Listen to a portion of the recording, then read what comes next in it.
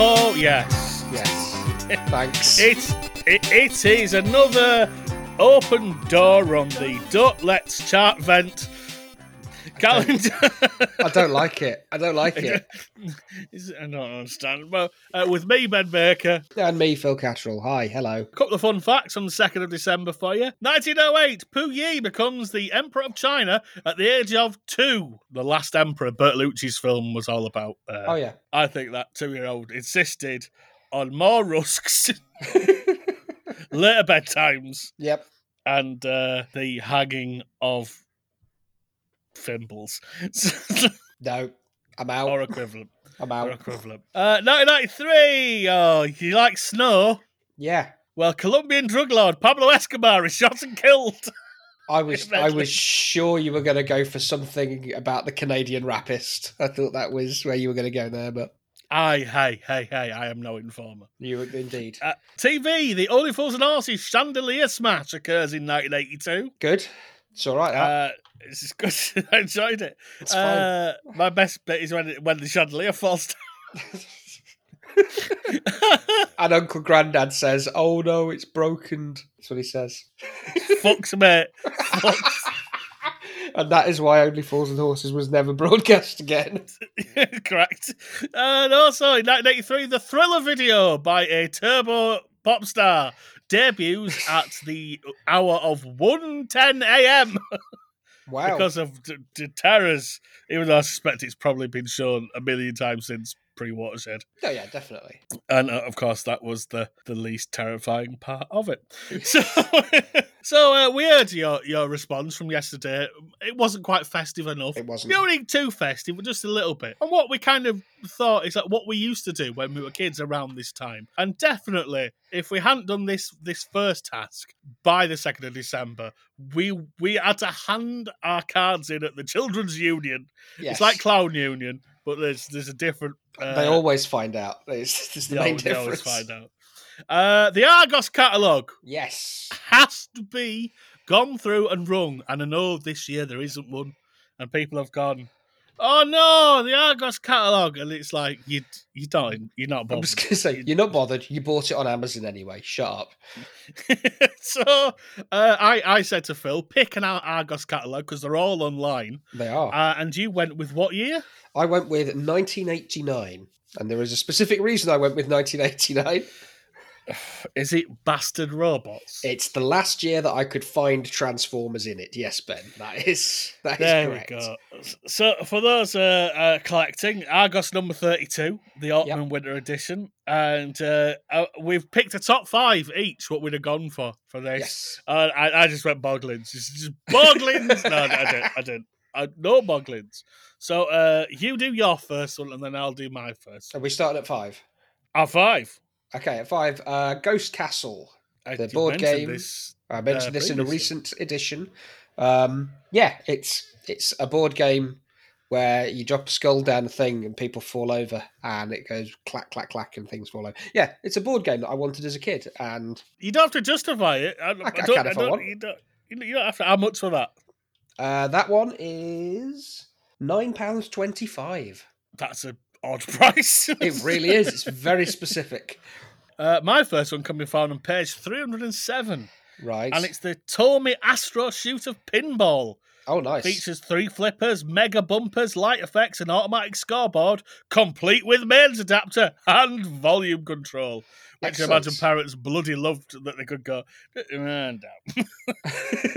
That should have been $69.95, but their price, to you, mate, $49.45. Good. I'm impressed. So there you go. That's my first one.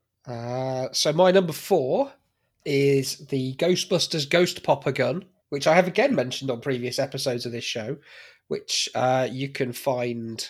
I've got page 324, and it just shoots foam. You push the handle in and it fires foam. I remember it well. At things. The same page has all those other Ghostbusters toys, like the Ghostbusters where you pull a lever on the back and their faces go, "Ah!" Which is a very important line of toys. It's good. It's good. For me, my number 4, page 92, it's the Bluebird Nosh Box.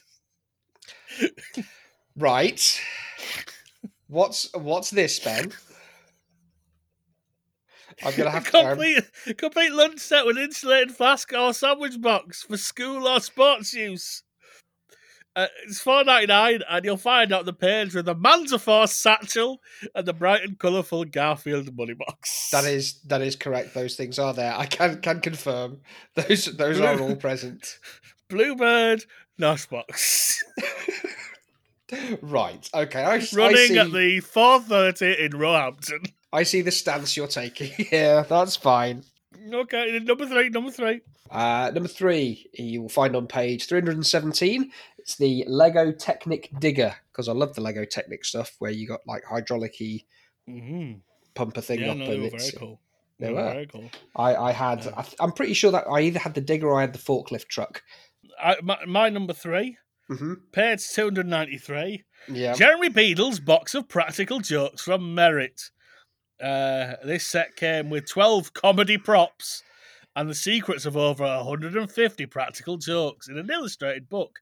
$9.95. You've opted for that over the Paul Daniels Magic set from the same page. I had the Paul Daniels Magic set. Oh, you're going the other way to me. I want to know what the 12 comedy props were. Yeah, I'm just fascinated. I'm like, because Beatles wasn't about small things. No, it really wasn't. Lads. And so I can't imagine just like, there's a whole skip to put a mini in or something. I was just going to say a coupon for one towing of a car. Yeah. And presumably you get one of those them swear bubbles for when people call Jeremy Beadle a cunt. Which he didn't deserve. He's a lovely man. He was a lovely man indeed. Right, you're number 2. My number 2, page 296, item number 7. It's a wisecracking Alf. Bastard! I didn't have this. Bastard! That's my number 1. Oh, god damn it! Press Alf's tummy to 8 typical Alf wisecracks. Height 17 inch approx. 27.45. You've ruined this for me. What would you say a typical Alf wisecrack was, Ben? Get fucked, Dad! It says, I'm a people alien and no problem. Yeah, that's what kids want. A toy that says no problem. That's... You don't even like Alf. I'm the Alfsman in this podcast. I like toys of Alf. I like Alf. You've ruined this for me. I'm sorry, you're gonna have to pick another one. I mean, I've got one left. That's it. It's right. Page 33. 9-carat gold panther brooch with the real ruby eye. Recommended retail price $59.55. Their price $39.99.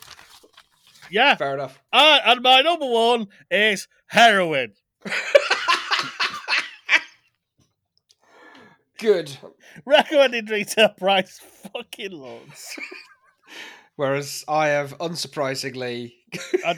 I'll have a Slimer. Find me some Slimers. I love some Slimers. Three counterweight of Slimers. My number 1 is Power Master Optimus Prime, which was actually released the previous year and yet is still the most expensive Transformer in here. I opted not to go for Transformers Mega Pretender Autobot Vroom, because Vroom is the laziest name for a Transformer I have ever heard in my life.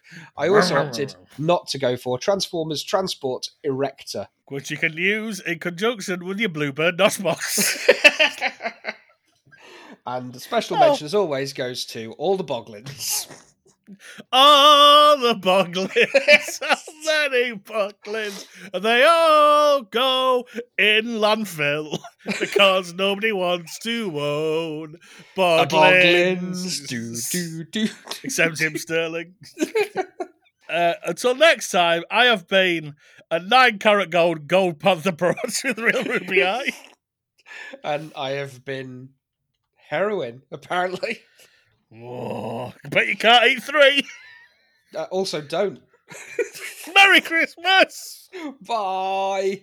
You have been listening to Don't Let's Chat with Ben Baker and Phil Cattrall. Ben produced it and the theme was by Paul Abbott, with thanks to Simon Tyers for research. Ben's new book about 90s Christmas TV is out now on Amazon and Lulu. Link in the bio. And if you'd like to support the show, go to patreon.com/don'tlet'schat.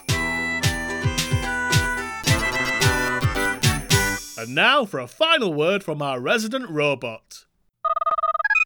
Bleep. bloop. Christmas Goose is A-OK. Sure.